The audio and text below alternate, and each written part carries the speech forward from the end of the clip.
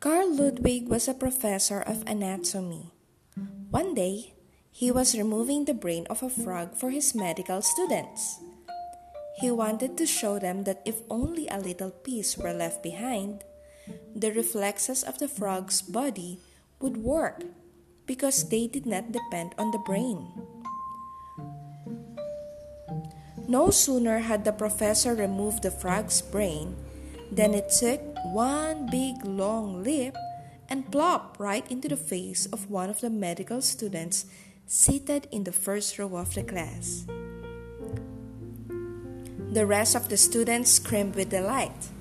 When they finally quieted down, the professor remarked in his dry way, "You now see, ladies and gentlemen, how little brain is needed to make a whole class laugh." This is a story of Walter Berkmeyer featuring laughter in class.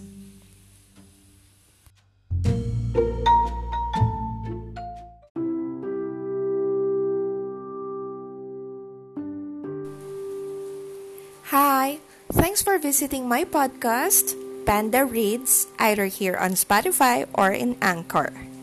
I am Abigail, your Panda Reader.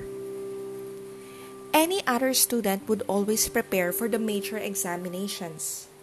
But what would happen when everything you studied was not in the examination? Listen to this story from J.S., published in Reader's Digest. From the day we entered the biology class in high school, one blackboard was covered with the names and locations of the major bones and muscles of the human body. The diagram remained on the board throughout the term, but the teacher never referred to it. On the day of the final exam, we found the board wiped clean. The examination consisted of only one question, and it goes like this. Name and locate every major bone and muscle in the human body. The class protested with one voice. "We never studied that." But the teacher said, "That's no excuse. That information was right in front of your eyes for the last few months."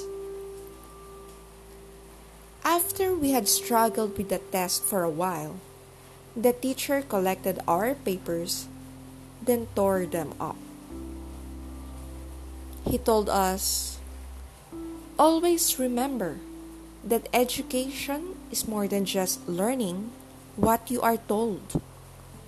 Most education comes from looking."